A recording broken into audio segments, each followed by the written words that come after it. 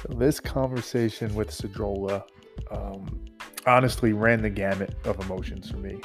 There were times where I was inspired, hopeful, motivated, and then there were other times where I was cynical, horrified, depressed. And in a weird way, though, I actually think that's a sign of a truly authentic learning conversation. Because when you get into the topics we got into, human nature, racism, the idea of like worrying about the individual versus worrying about all of society, if it doesn't feel hard, uncomfortable, scary, it probably means you're not doing it right. Because that's what those topics evoke. They need to evoke that if you're going to truly understand them and try and learn, glean insights, and make progress towards them. So let me step back for just one quick sec. So just to give some context. So Cedrola is a cancer survivor and thriver. She's dedicated to social justice, equity, and inclusion. And as she put it, sharing hope and love with anyone who wants to listen. And she does that through her work as a consultant with businesses, where she helps to help them go along that path, as well as her own podcast called Diversity Dish. And she started with the value of being true to yourself. She sees that in many ways, I think, as the most important ingredient to figure out how to live a better life and maybe how to cure a lot of these issues we're talking about in society today. So we jumped right in, and I love the conversation because we got into it to discuss, what does it actually mean to be true to yourself? What does that look like? What happens if my version of truth, when I'm being true to myself, conflicts with your version of truth when you're being true to yourself? How do you even know what it means to be true to yourself, right? How do we know that our minds are not just telling us a story or a narrative because it's convenient and it serves us in some way? So we got into all of that. And that led to a conversation about a lot of the work Cedrola does around combating racism and those types of things. She gave some fantastic stories to help make it really real, right? Not just abstract, but real. And by the end of the discussion, it kind of got to this question of human nature. And if human nature has doomed us to a world where conflict and inequity is kind of just inevitable, or, as Cedrola thinks, is there reason for hope? Is there reason for optimism? And she thinks there is. She thinks this approach to being true in life, and it's not easy. You'll hear that throughout the conversation. This is hard, almost impossible work that you're never really sure of. But if we do the work, if all of us try and undertake it, there's a chance for us. And I really hope she's right. I mean, there's a part of me that's still pessimistic and worries that it's just innate in our human nature. But I do think there's an opportunity for us to be better, and maybe conversations like this help in some small way. So with that, let's get to the combo. All right, Cedrola, thank you so much for making the time and for being here today. Very much appreciated. I will go to the first question of what's the value that's most important to you? I've been thinking about that for a few days before I got on with you.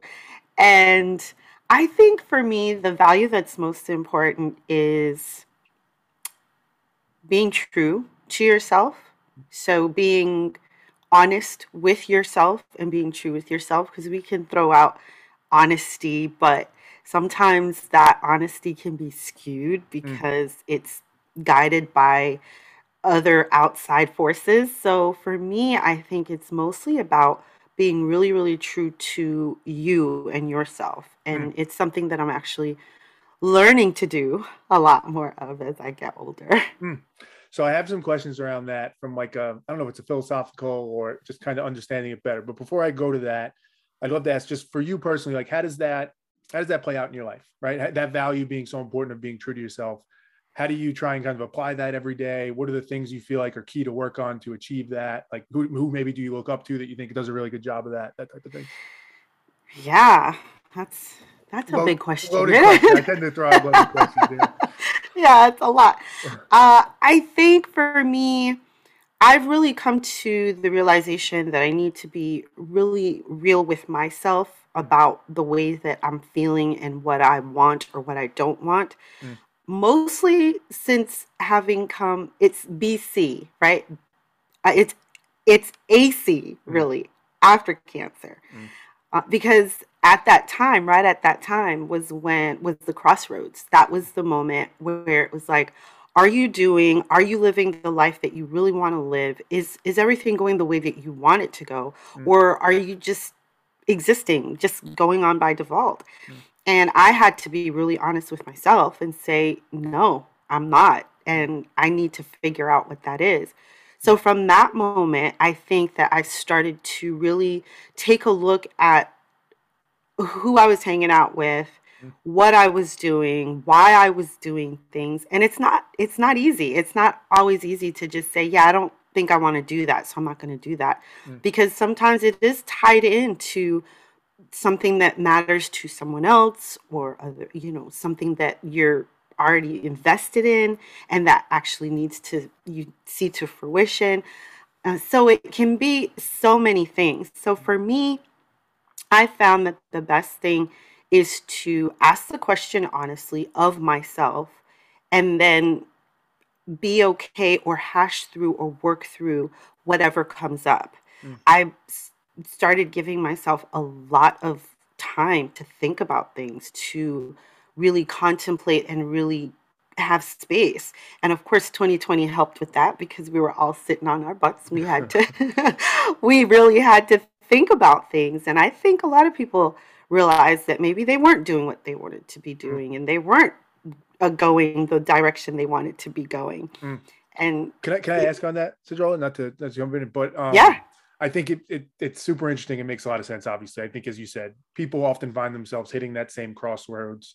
Cancer is maybe one of the most extreme ways to be forced into it. So totally resonates with me. As you think back to that, so there was, like you said, BC, AC, right? The yes. BC version of you. I assume there was something positive you thought that was coming out of living that lifestyle, right? Maybe I'm wrong, right? But it wasn't self-sabotaging. It wasn't deliberately like I want to live the wrong way. No, What was it that you didn't understand then? What was it that you weren't accounting for? Like what was off in that BC version of you versus the AC version of I love that question because the BC version of me before cancer, I was still living, and I say it all the time, I was still living a great life. I had a great life. I got married, I had my children, we moved around, we did a lot of fun things. But what I realized, BC or AC, AC? after cancer, and in looking back at my life and where things got all kind of muddled, where I just became a little bit a smaller version of myself, was that I was on a trajectory where I literally was, nothing's going to stop me. Like Mm, I'm on this train, I'm taking it where it's going to go. And somewhere along the path, my train got derailed. mm, And when that derailment happened, it it wasn't a crash. So things didn't just implode or explode, or I didn't see a huge shift. It only, it's only when I look back that I realize that I got derailed mm, and that I got stuck at the side of the road. And so I had to put myself back on that track and go, you know what? I really need to be on this track. Really need to be more true to what it is that I want to do, more true to who I am, more true to the vision that I had of changing things, being the change that I wanted to see in the mm, world. Whatever that is, I don't know exactly what it is. I can't tell you where I'm going. mm, I can tell you what feels right now, and that continuing on that path is what's important to me. So mm, when it doesn't feel right anymore, when it doesn't feel honest, when it doesn't feel authentic to me, then I need to shift and I need to do what feels right. And where that takes me, I have no idea. I just know how I got here. mm, And so I know what I need to do in order to shift to be where I think I need to be going. mm, mm. It's a beautiful segue to where I was going to go before, because I think back to your value of being true to yourself. The first episode I did of this show was my own "What's the Value," and for me it was is around like what I call thoughtful authenticity. So the idea of being authentic, it took me a long time to get there as well. Yeah. I value that a ton. The concern I have, or the thing that I'm always grappling with, is I think that's an unbelievably hard task, because in some ways I don't think we can trust our own minds. And it's not that our minds are always wrong and they're always leading us astray, but at times they are. And it's really hard to tell when that's happening versus when we're actually being our authentic selves. So you just mentioned, right? For you, it's somewhat of a feeling. You can feel when you're being true to yourself.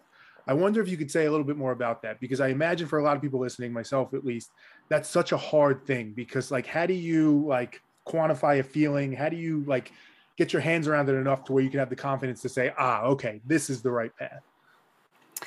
Yeah, it is. It is hard. And you're absolutely right. You can't always know for sure. And especially as an equity, inclusion, and social Mm, justice consultant, I understand the biases that we hold. I understand how our minds are sponges that pick up things all the time. mm, I understand that sometimes wanting to be completely true to ourselves is not what's right in the moment, which mm, it's really, really hard because it means that there's something that can be pretty detrimental in that moment. mm, So I understand all those nuances, and it's all very, very real. But at the same time, we have to exercise that muscle. It's a mm, muscle that needs to be exercised, right? So I have an example. The other day, my daughter and I are redoing her room. We painted the walls. We went out, we got some curtains and some curtain rods. And she took the curtain rods out of the box to put them into the curtains and then put the boxes out to recycle. And this was a few days before we actually were putting the curtain rods up. mm, So then the day comes that we're putting the curtain rods up, and it's a Sunday, and the garbage people came on Friday. And I said, and she hands me the curtain rod with the curtain on, and I said, well, where are the hooks mm, to put the curtain rod up? And she said there were no hooks. I said, well, they can't. There's no way that they could sell you a box of a curtain rod without hooks. And she said, Mommy, I looked and there were no hooks. I looked in the box and there were no hooks. I said, okay. I didn't get upset, but I was like, okay, now kind of frustrated. I was like, okay, well, we got to go get some hooks. So let's go to Lowe's. Let's go get some hooks. And when we got there, I saw the hooks that we needed, and I saw the same curtain rods that we'd purchased. And the hooks were right below those curtain rods. And I thought to myself, why do they have these hooks like this? Because they're not the ones that can get messed up really easily. They're pretty sturdy. mm, And so I thought about it, and I really thought about it, and I said, I need to say something to my daughter. I need to apologize. I need to go back and I need to make this right because I want her to understand something. So we got home, we did the curtain. She went and she had a sleepover with her friend, and it was a couple of days. And I said to her, I said, you know what? I want to apologize to you, honey. Remember when we were talking about the curtain rods? And she said, yeah. I said, I want to apologize to you because I pretended to know for sure, mm, 100%, that there would be hooks in the box. And but what I do know 100% is you. mm, And I know that you are very meticulous in what you do. And so I need to apologize to you because it's quite possible that those hooks were not in that box. mm, And what happened was that she said, "Oh yeah, mommy, I was feeling weird." She said because I crushed those boxes mm, and I didn't feel anything in those boxes. And so I really don't think that there were any hooks in those boxes. We ended up having that conversation, something she didn't say at the time because she felt bad and she felt probably attacked. mm, But at the same time, I had to then go back and be true to myself and to mm, say to her, I'm a mom. I don't know everything. mm, Sometimes I may act like I know everything, but please feel free to push back on me when you know something different than me. And so it's kind of those things that you have to exercise mm, so that later on, when harder things come up and you have to go and you have to say, I'm sorry because of this, or we have to have a conversation about this really hard thing, you're able to do that. You have to be able to rather, because the easy thing would have been, mm, oh, it's not a big deal. She probably is not even thinking about it. It's not a big deal. But she was, mm, and she did, and she would not have elaborated on that conversation had she not had a thought about it. Mm, So I was really glad to have done that. And it taught me a lesson too, that nothing is that small. mm, Things that we think are so small are not so small, and they do impact in certain ways that we have to be careful of. mm. It's a great story on a number of levels. I love the story in and of itself, right? The idea of certainty being a problem, right? That 100% sure, the idea of being thoughtful and like stepping back and really thinking about it, and then doing the hard thing or the harder thing to actually go apologize. And it resonates with me deeply because I have a son who's about 8 years old. And I find myself in those situations often. In many ways, it's the reason why I do the show, that realization of like, hey, I need to Yeah. get better at this. So I want to press on that point, because in the spirit of the show, I like what you're saying, and for me, I like to then be like, all right, maybe there's something here that we can really scale and expand upon. So the way I normally do that is try and dissect it. So I'm gonna ask some questions to probe around it. So what you're saying is that by exercising that muscle, that builds up kind of that tolerance for discomfort that allows us to do it when it's hard. And I Yeah. think that makes a lot of logical sense. I wonder, because that's exactly where I was going to go with it. I have this stupid saying I say all the time where it's easy when it's easy and it's hard when it's hard. Yeah. It's a stupid saying, but I think it's very much in line with what you're saying. Like, it's easy to be a great mom. It's easy to admit when you're wrong, when it's easy, when it's something that's not that important, something that you don't really care about, everything's going well in life, right? Then it's easy. It's hard to do those same things when it's hard, when it's a topic that's like core to your identity and your soul. So I Yeah. guess my question is, let me think of how I want to phrase it. I'll phrase it the most direct way, but hopefully you appreciate. How confident are you that that's true? That we can build, it's like linear, that we can build our tolerance on small things like this where it's easy. And that allows us to be better when it's hard. Because I think in many ways, that's the crux of it. Had that been a topic that was core to your identity of like, am I a good mom or not? Would you have been able to have that same realization and go back and admit you're wrong? I don't know, but I'm curious your take on it. Right. That that is a good question. It's very valid. And I I don't know. I don't know if it was that easy to be able to say to my daughter that I was wrong. Mm, mm, Right? I mean, it depends on the type of relationship you have or the yeah, type of relationship you want to have. yeah, And in that moment, I had to think about the relationship I wanted to have as well as what we had. mm, And how do I keep that going? How do I grow that? How do I keep that trust and that openness and in mm, conversation going? So I had to put my tail between my legs mm, and say, I was probably wrong. And I don't know that that's always easy for people, mm, right? To especially when you're talking about your children. mm. My daughter is 10 years old. Right now, I'm probably a hero. In a year or two, I'm probably not going to be, but hopefully, what I'm hoping is that what I build now will help that to continue, and she will see me as a co-conspirator, as uh, an, someone who's there, someone Yeah, who's in her corner, and you someone who's trust them. willing to tell her the hard truths, no matter what they are, and even if they affect me. Mm, So you're right. It's easy when it's easy, and it's hard when it's hard. I think that in the work that I do, sometimes it's hard, yeah, and I have to remind myself that however you see me, I must tell the truth as I know it. And yes. however you see me, I cannot be responsible for that. The Mm, only thing I can be responsible for is feeling fine that I shared this information with you. It is my truth, it is the truth, however you want to see it. mm, And therefore, how you process it has nothing to do with me. So I cannot take it on, and I need to understand that. yeah. And sometimes that repercussion is, if somebody speaks their truth, that repercussion is that they get fired, or that they are now seen as a troublemaker, or they are dismissed as someone who, Could be killed they're, in certain yeah, circumstances. killed, whatever it is, Mm, that may be the case. And so those things have to be weighed, mm, right? Those things have to be weighed because our lives are so intricately intertwined with other people and mm, other things that we have to take into account sometimes how it's going to affect those people or those things.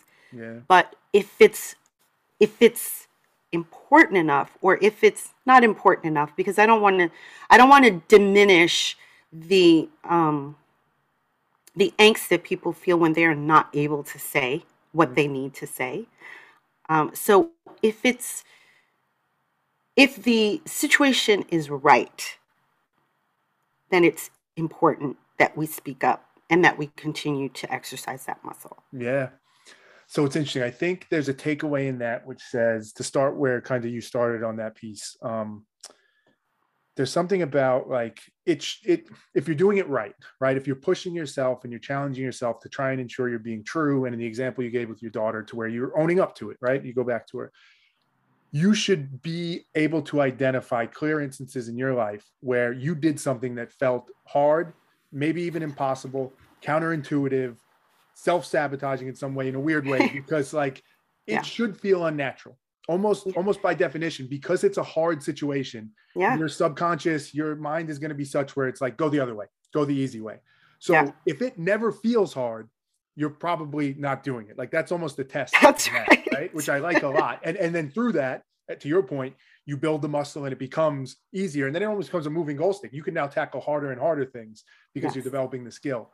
Yeah. My question though, to where you went, that's speaking the truth, because I think maybe there's two sides to that coin as I think about this a little bit. And I don't know how to think about it. I'm curious your take, right? Mm-hmm. On the one hand, there's the hard thing is speaking your truth. The hard thing is owning up to that and being honest and saying what you feel for all the reasons you said, the repercussions that could be out there.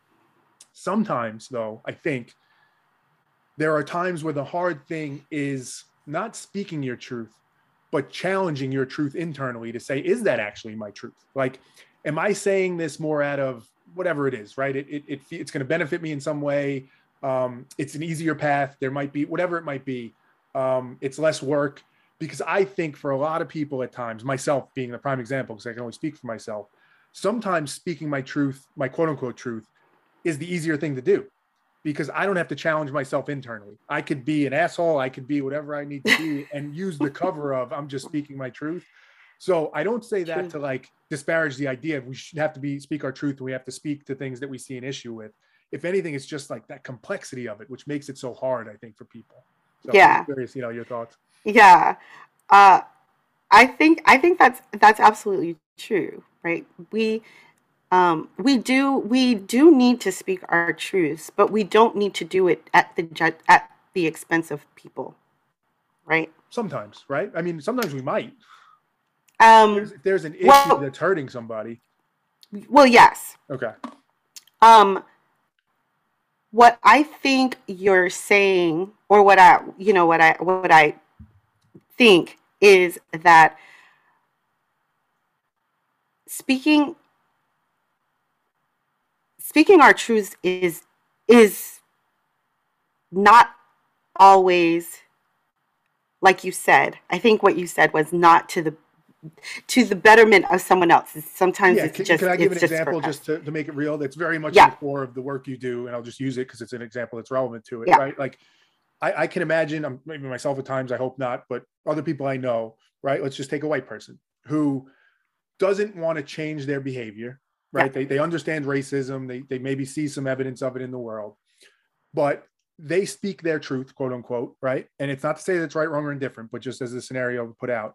And they say, listen, I just have to be honest. I know it's not popular today. I know it's not in line with how culture is going, but I don't think racism is a problem. And they would say to themselves, like, I'm speaking my truth. I'm doing it. I'm doing it exactly the way I'm supposed to be doing it.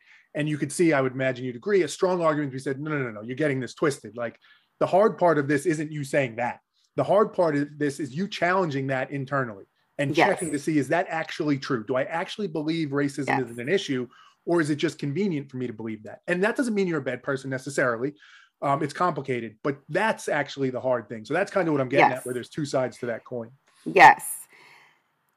The introspection is always the hardest part. And what I see and what I believe is that most people don't take that time to be that introspective about much of anything.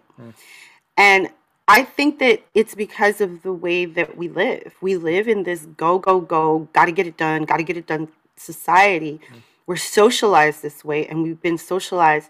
We've been getting faster and faster as the years have gone by. Everything was supposed to make everything easier. Computers were supposed to make things easier. Phones, smartphones were supposed to make things easier, and it's only making it more and more difficult for us to even listen to our own thoughts Mm. and really listen to ourselves and how we're feeling.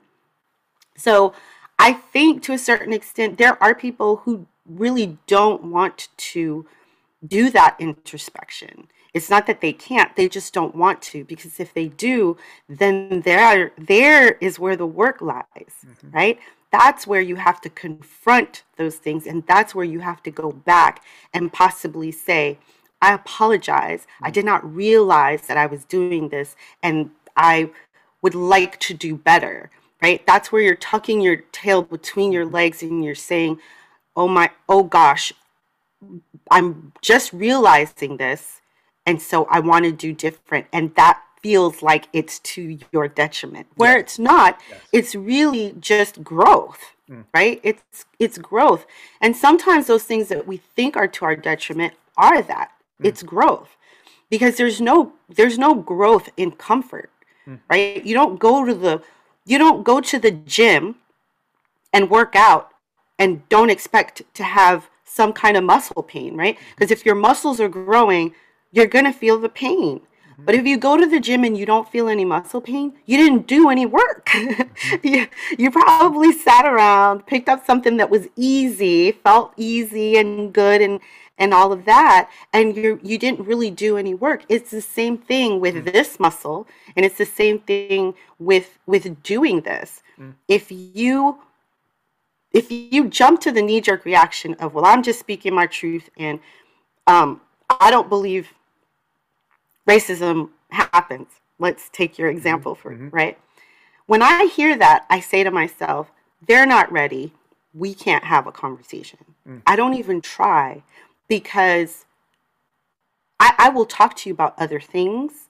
I will, but I won't push on that. I won't even necessarily move in that direction because you're just not ready. Your soil is not tilled. We can't really, but maybe the seed will drop on dry soil, and at some point in time it might find its way into the ground, and you will see, something different. Mm.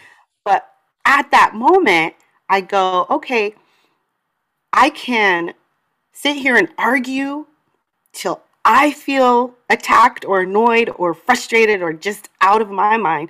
Or I can accept where you are and accept where I am and just say, this is not the conversation for us. Let's talk about the weather. Let's talk Mm. about other things that we can agree on, and we'll keep it moving. Can I ask? So I'm going to ask.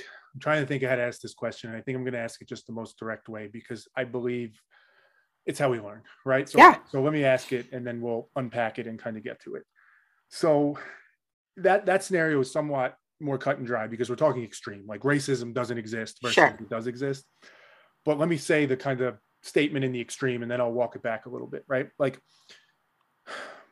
so to your point, right? Somebody says that and totally understand. Let me be clear. I do believe racism exists. I do believe it's a major problem. I do believe it's something we need to address. But in the spirit of figuring out why it's so hard, in the scenario you just laid out, you can make a logical argument that would say, when somebody says that to you, the first thing you should do, and maybe you've done this already, is to say, maybe that's true, right? Because in the spirit of being the change we want to see and seeing it, the expectation is, rightfully so, for that other person to challenge themselves and say, like, they believe racism doesn't exist. They should have an honest dialogue with themselves and say, is that true? And let the truth win out, right? And logically, they would probably should get to the conclusion that racism does exist. In that same vein, if you expect that of them, the expectation should come back that you say, okay, let me think, maybe racism, maybe I've been missing it all these years, but in like a good faith, genuine effort, assess that. Now, in so many ways, that is offensive, unfair, unrealistic, and so many things to expect a Black person to say, maybe racism isn't real. So I totally get why that doesn't make sense, but I wonder if that isn't somewhat the root of the problem, where that other person feels like, well, you're not doing it, you're not entertaining it honestly. Again, not saying they're right. So Sure. a lot to that, but in the spirit of that, like, where am I wrong in that? It feels like something in that is wrong in principle, but logically there's some logic to it. So help me out. You know what I mean? Help me understand. I understand the question that you're asking, and that question is, to make it a little bit more succinct. Yeah. So a white person says that they don't believe that racism exists, and let's even make it simpler if we could, because that's probably an extreme example where it's much easier to delineate. What if it's they don't believe? Well, it's maybe not that simple, but they don't believe police brutality is an issue, right? There's not racism in the police force, right? That's not a systemic issue that we need to be worried about. It happens, but it's one-offs. It's not a big deal. Let's use, maybe that's a better realistic example. Right. And, well, the other example is just as realistic. Well, you're right. It's maybe a little bit, maybe slightly less nuanced, maybe. But I hear your point. Totally get it. Yeah. So what you're saying is maybe Black people need to look at it. Well, let's even use it for you, because I don't want to generalize. Okay, so for me, right? So I said it to you, like, hey, Cedrola, I don't think police brutality is that big of an issue. Is your reaction to say, let me think about that. Let me actually check and run and see if it is, or whatever, however you want to do that. Or is it more visceral, which I'll say for me, it often is on other topics that, hit home to me more, where I don't even want to think about that, to your point. I'm not even going to have this conversation. You're clearly out in left field. And like, so that you understand, like, that's what I'm getting. Yes. And so for me, I am an introspective person. I am a person who, honestly, for me, I am a person for a long time who could have said, well, I don't really see how racism plays into life. But with introspection and with paying attention to some of the things that I let go and some of the things that I see now, I realized that I was part of the system that was oppressing me. And convincing you that it's not a problem. Exactly. Yeah. So because I do that introspection, I have done that introspection when it comes to the police or when it comes to racism, because I'm looking at things, I'm reading things, I'm assessing from internally and assessing situationally what things are happening and what I can glean.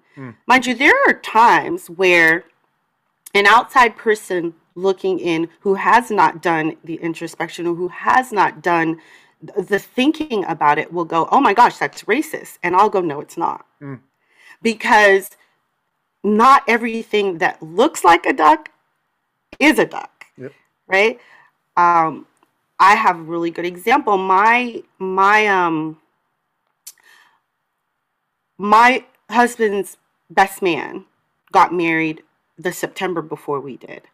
And so we went out to his wedding, and my husband was doing a reading at that wedding. So we were there for the rehearsal. And at the rehearsal, the bride-to-be was introducing us to her family. And she came to Grandma and she was introducing us to Grandma. And Grandma, so my husband is white.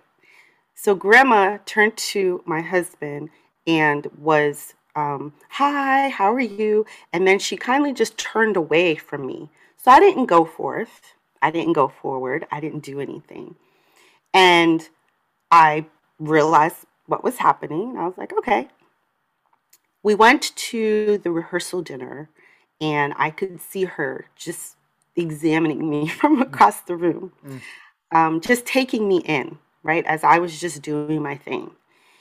And later that night, I said to my husband-to-be, my fiancé at the time, I said, did you notice how Grandma reacted to me? And he said, no, I didn't. So I went and I told him what happened. I said, but I want you to realize something. I said, she wasn't being racist. I said, she's just unsure because she lives out in the middle of nowhere in Minnesota. I don't know how many Black people she's seen in her lifetime, right? So she doesn't know. So the next day was the wedding. We go to the wedding, and after the wedding, of course, there's the receiving line, and Grandma's in the receiving line. Everybody's in the receiving line. And I No sooner did I get in front of this woman and she reaches out and she hugs me and she says, "Oh my goodness, I'm so glad you're here." And I said, "Thank you, congratulations.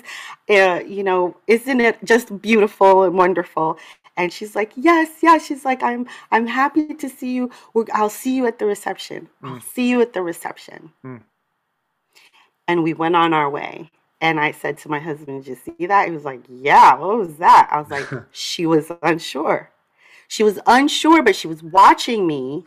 And she realized that maybe a lot of the biases that she had, or a lot of the stereotypes that she had, because she'd not seen that many Black people in her life, were not real."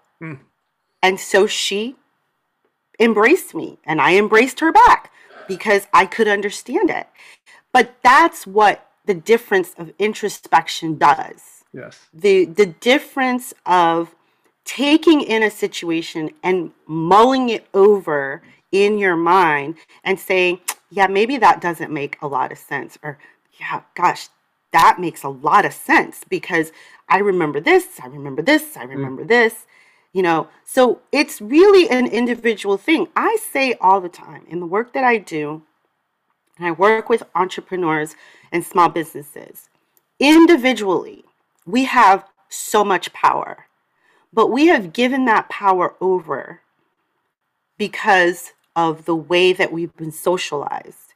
And once we realize that power that we hold, we are the ones who are going to change the way that business is done. We are the ones that are going to change the way that industries are run. And we are the ones who are going to dismantle this system, because if we take our power back and we each individually become introspective and really think about it and then bring forth the truth individually, then collectively, we can make a difference. I'm an optimist. Yeah. It may not happen in my lifetime, but I do believe that individually, if we begin to really do this, we can make that change. Yeah. Well, first, let me say this. Your stories are fantastic. And I don't just say that as hyperbole. I say it because they're interesting stories, obviously, but they also, I think, highlight so much of the nuance of this. And you're so spot on in so many aspects. So I think in that story, let me say this. I agree with you so much in that for me, I use the word logic, but that's probably not the right word because people hear something different when I say that. But the idea of being thoughtful and actually looking at the scenario and looking at the past, looking at the current, and trying to get as close to accurate and truthful as you can has to be the goal. And the more inputs we take in, the more reflective we are, seemingly the better chance. Except the only concern I have is that it hits a point where I think it becomes subjective, right? The idea of objective truth is really tough. And let's use the example you used in that story, because I think it ties all this together really nicely. To your point with the grandmother, when she's looking at you at first and she kind of brushes you off when she first meets you, your read on that, being thoughtful, looking at it, was she's not racist. It's okay. And the story ended positively because then she embraced you and there was kind of a realization there. Somebody else could look at that same set of facts and say, listen, I understand in your situation that worked out positively, but whether grandma was racist or not, however we define that, whether she had a reason because she hasn't been around Black people, that behavior and those actions, even if in small doses, even if it took time and she was willing to change her mind, that's the problem. It needs to be called out sooner because some people aren't as good as grandma. They don't realize, they don't figure it out and get to it. So that's still a problem that we need to address. And like that subjectivity, I worry that even if we get people to be super self-reflective and figure it out, there's going to be different versions of the truth. And you're still going to have conflict. Maybe it's a different type of conflict. Maybe it's aimed in a different way. So I'm bringing a more cynical view, a more pessimistic view. But that's good. Yes, of course. More optimistic response to it, because I'm sure I'm missing something in it. Yes, of course. But here's the thing, right? I've been in this Black body for all of my years. And when something is directed at me in one way versus another, I can tell. I don't have to be, that was BC, right? That happened BC. So it wasn't because I was now in this phase of my life. It was then, and it was me understanding the nuance of how people, it's not just the way that what people say or even how they act, but there's a nuance there that I would never be able to relate to you. Mm, right? There's a nuance there. There could be another person who does the same thing as grandma, and I would go, oh, mm. okay, But what if right? it's even, what if it's, because I totally agree. You and I, unfortunately, have very different perspectives and backgrounds, just inherent in who we are, unfortunately, how we look, all those things. Not to simplify too much, but what if there was another Black woman who was in that same scenario and said, no, no, no, my read on that is, pardon my French, but fuck grandma. Like, this is not okay what she's doing. And that's Is it, possible. is that And that's okay? Like, is it possible. possible that she's right? Are there two different versions of truth there, or is there one truth? Is there one truth? I don't think so, and that's why I get worried, because if there's not Is one there one truth, truth? yeah. No, no. I think that if it were someone else and they thought that this was the thing. So mind you, the way that grandma reacted with me might have been because of the way that I presented myself the whole time, right? Let's say someone else presents themselves the same way and they think, that grandma's being a certain way, but then grandma embraces them at the end. Mm. What's the truth? Yeah. And The that's thing, that's yeah, right? yeah, The yeah. thing is that you can say that it is subjective. However, it's also, it's, there's nuance. Yeah. I don't even know how to, Yeah, totally. I don't Totally. even know how to really break it down any more than that. There's nuance. There are things that happen and you can read someone's heart. I wrote an article recently that says that we have to listen with our hearts. Mm, And I truly believe that. I think that sometimes what needs to happen is listened to with our heart. Now, mind you, it is quite possible that someone who has experienced a lot of discrimination, a lot of of pushing away in their lives would have read grandma differently. That is quite possible, right? But does that make them wrong, or does it make them just a product of what has happened? And they too need to be introspective, right? I don't think that I don't think that anyone owns the truth per se. I think that the truth, as you say, is subjective. However, I think that we have a responsibility to ourselves and to others to think about the reasons that we do the things that we do, or to process the ways that we think. mm. I think, I one thing that I notice, especially in the work that I do. Sorry, I have a neck. Especially in the work that I do, is that Black people and people of color tend to think about the generations and the generational things that have been passed down. Mm, They think about the generational impact of things. I don't think white people do the same thing, mm, because I think, and I hear a lot, well, why do we need to worry about that? We just need to be worried about now. mm. But white people have just as much generational shit.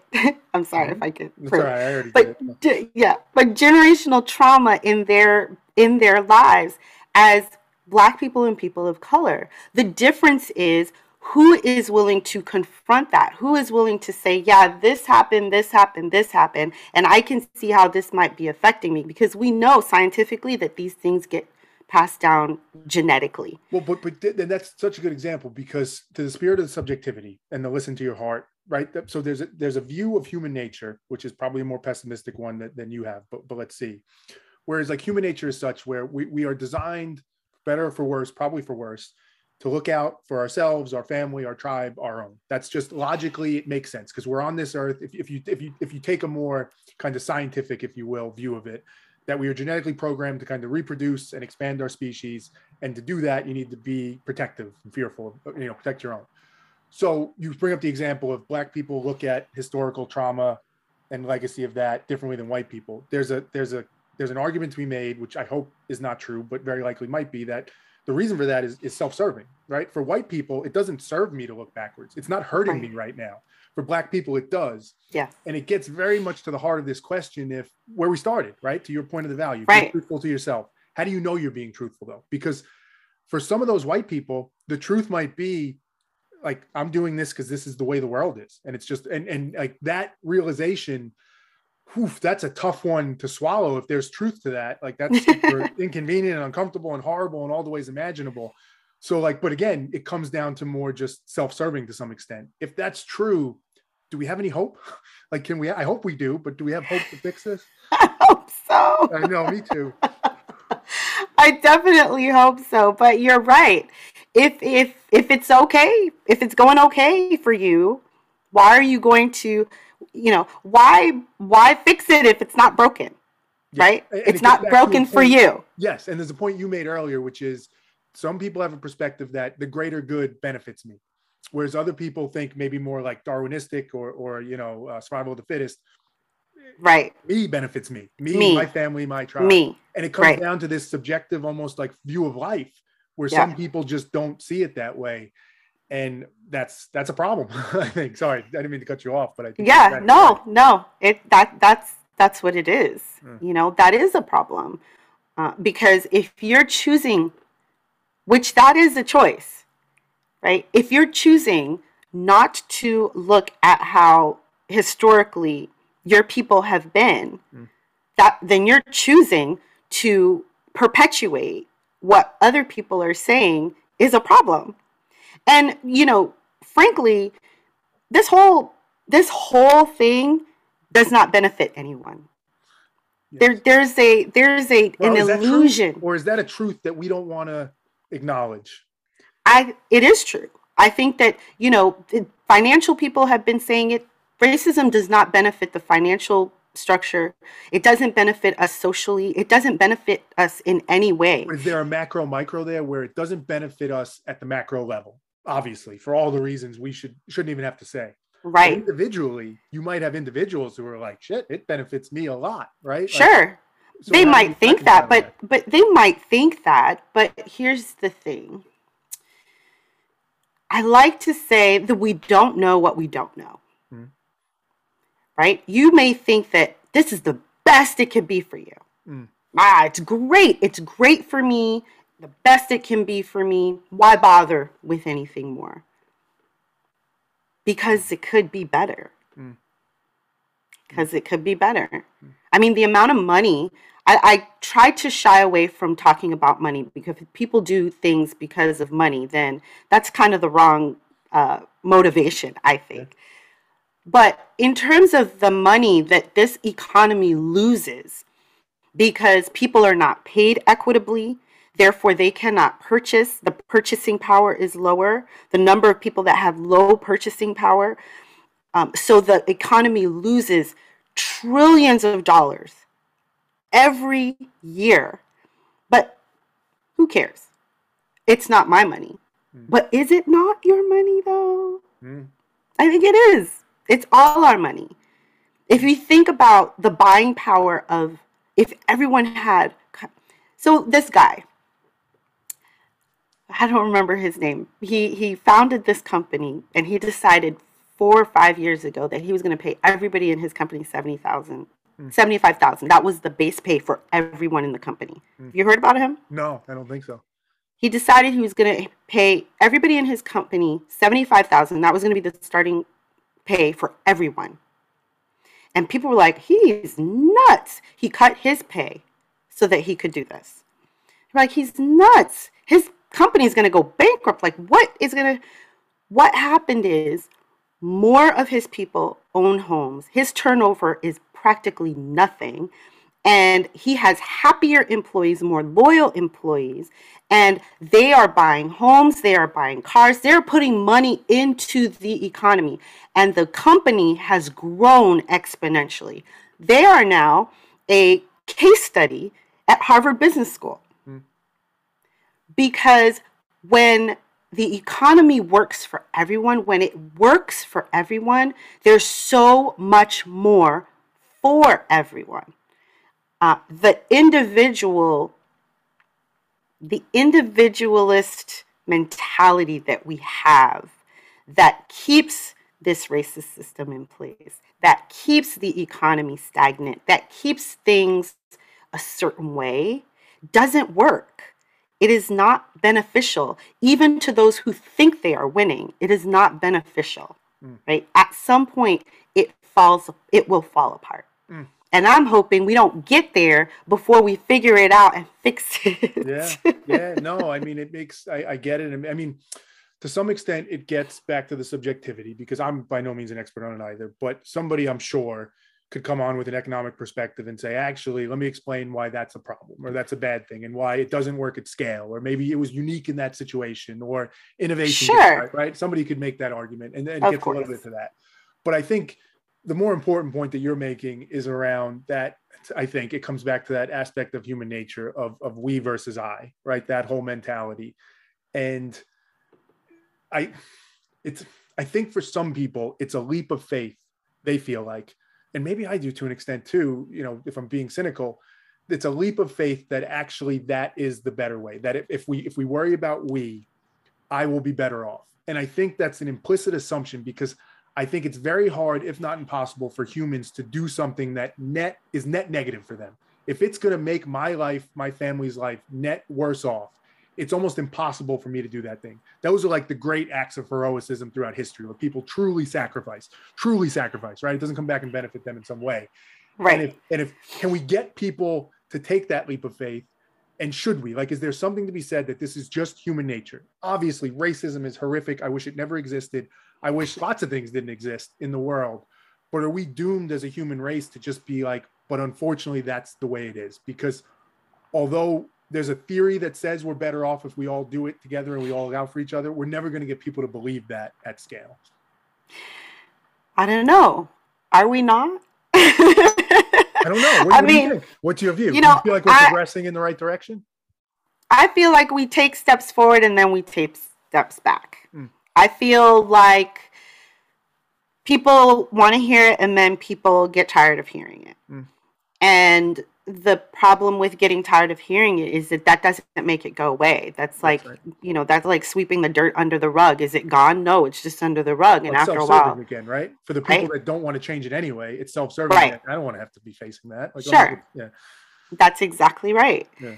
But I do think that it is more beneficial for us to dismantle it. And, we often think, what's in it for me? That's how we're socialized to think. What's in it for me? What's in it for me? Whenever there's a marketing campaign, whenever you're thinking about trying to get someone to do something, what's in it for them? It's important to tell them what's in it for them.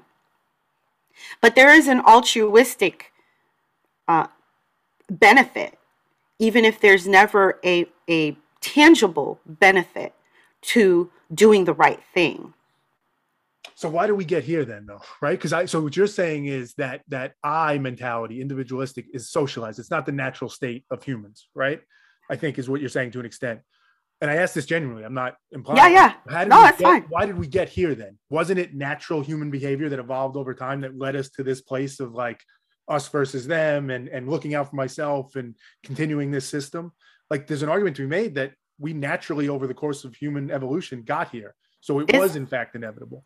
Is it a natural evolution, though? Yeah. Considering that race is a social construct, and considering that that enslavement of human beings was a social construct, that this was created by humans, right? So I agree with you completely. Yes, it was. Yes, totally horrible. I believe so. There was something that I've read, and I really took it to heart years ago, and that is that we, even as human beings, no matter if we are, no matter what it is that we're doing, we have to convince ourselves that it's okay. We have to convince ourselves that it is the right thing, but that it is okay to do. Therefore, in order to convince a whole society that it is okay to purchase and enslave human beings simply because they look different than you do, there had to be a way for people to do that. right? There had to be there. It wasn't. I don't think it was innate or that it. People didn't look at them and say, "Oh my gosh, we have to enslave people because they Yes. are black." Yes. Someone had to convince them. Yes. Oh, So you know so what? why They're did that not a human. They are three fifths of a three-fifths human. yeah, we're not They're savages. We need to they're savages. They're unintelligent. but why did They that are person do that? I'm getting because to that person. Was it human nature sure, for that them? person Was they that person or was that going group, to whoever it benefit. was, right? They were Is going to that the benefit. human nature? Is that the natural evolution where, and this is what scares me the most. And this is where I think you're right, right? Let me say the positive first, then I'll say what scares me. I think your view, it's almost like an evolution of human nature. Like we're evolving to be better, to think about the we versus the I. And the way we do that is exactly what you're saying. We challenge ourselves to find our truth. Back to what we said before, it should feel unnatural at times because Right. our natural human nature, it's a gravitational force that pulls us towards our own benefit, thinking of ourselves. To fix that, we have to kind of challenge ourselves and test ourselves. So I think that's right. The cynical view, though, the scared view that I have is exactly the history you're saying. We got to a point in history where a group of people, however it was able to convince society, at least Western society, although slavery existed in other societies, that it's okay to enslave these people, to beat these people, to rape these people, to treat them like just dirt on your shoe. And people went along with it. The fact that human nature allowed us to even get to that point horrifies me. And it gives me a cynical view that like there was a natural evolution that got us there. And it's going to take something unnatural for us to break it. So that's where I worry when it says like, I guess I'm cynical of human nature as a whole. But I don't blame you. Yeah. I don't blame you not one bit for being cynical of human nature. However, I feel for me, especially, you have kids, I have kids, for our children's sake, that it is something that can be overcome. I feel like I have to believe that. Otherwise, the alternative is not pretty. Yes. And I think that as we're coming towards the end here, I think that the reason for that optimism is because, as you said, well, let me say it this way. The importance of the work you're doing and that value of being true to ourselves is that this is such a hard problem to solve. And I mean that in the spirit of what we're talking about. This might be so deep rooted in our human nature, right? From an evolutionary perspective, whatever, that for us to fix it, if we're not completely honest, if we're not getting into the weeds of this and addressing all the ugly aspects of it, the ones that are obvious and glaring, the ones that are more hidden, the ones that don't make us feel good, if we don't account for all of that, we're not going to solve this problem, right? So it can't be a superficial solution. It can't be, as I know you've said, colorblind, right? Don't see color. It's simple as that. It can't be as simple as just put these new rules in place and everybody will just conform. It can't be. I believe in people and I hope they're going to be better. It has to be where you're coming from. Do the work. We all have to do the work, and it has to feel almost impossible, that work. Because if it doesn't, then you're not doing it right. Right? Like that's, I think, where your optimism comes from. And that makes me feel better. Absolutely. Absolutely. You got to do the work. It's not not a performance. It is a job. It is work. And if you're not feeling uncomfortable, then you're not doing it right. If you're not feeling uncomfortable, if every day you're not confronting something that makes you cringe or feel like, oh man, that I didn't know that. Now here I know this. Then you're not doing it right. But where I want people to find a little bit of solace in all of this is that you don't have to do all the things. You don't have to do, and you cannot do all the things. I cannot do all the things. Individually, we cannot do all the things. Find something that moves you. Find something that's important to you. If you're a cancer survivor and you really want to spread the word about cancer, find the inequities in cancer research, in cancer studies, in cancer treatments, and champion a change. you can find a space that works for you and champion the change in that space, because we cannot all do all of it, Mm, but we can do something. mm, And that's what I want to encourage people to do. Take your power and do something. mm, If you're in if you're in HR, work to make sure that everything is equitable, that you're finding people from different places, and that you're equitably really trying to change the demographic of the company. If you are, whatever it is that you do, teacher, doctor, lawyer, janitor, whatever your place in the world is, you can do something.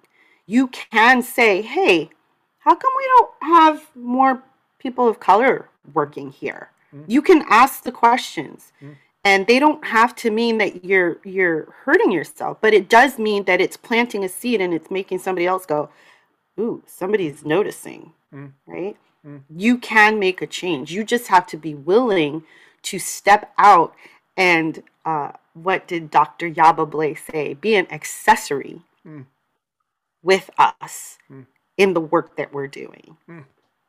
I think that's well said. I think there's a lot of value in that.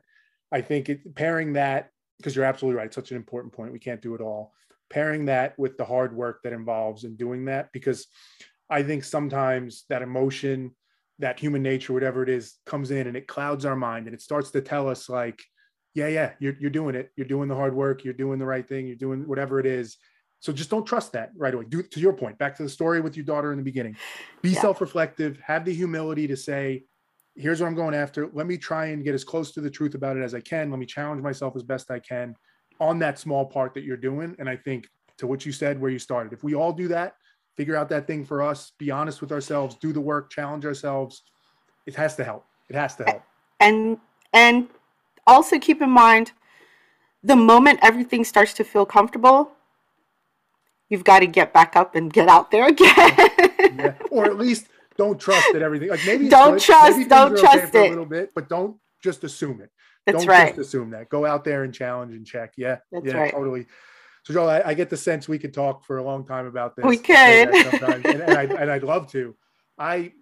Firstly, again, thank you for being on. Thank you for the work you're doing and being on the show. But conversations like this for me, I mean, selfishly, to the spirit of the human nature we're talking about, I enjoy them deeply. I just think they're philosophically interesting, but more importantly, to try and get to the place where I think we both want to get to. Hopefully, most of us want to get to. We have to have these conversations. We have to have Yes. these authentic conversations. And my hope is that by us modeling this a little bit in some small way, right, doing our small part, Yes. it helps people do it more and it makes it easier and more accessible and being more authentic and genuine. So I can't thank you enough for being on and sharing your thoughts, your insights. Well, thank you so much for having me. It has been a pleasure for and giving me the space to be able to speak up. Oh, I'm grateful for it. All right. Well, thanks, Joel. You have a great rest of your day. You too.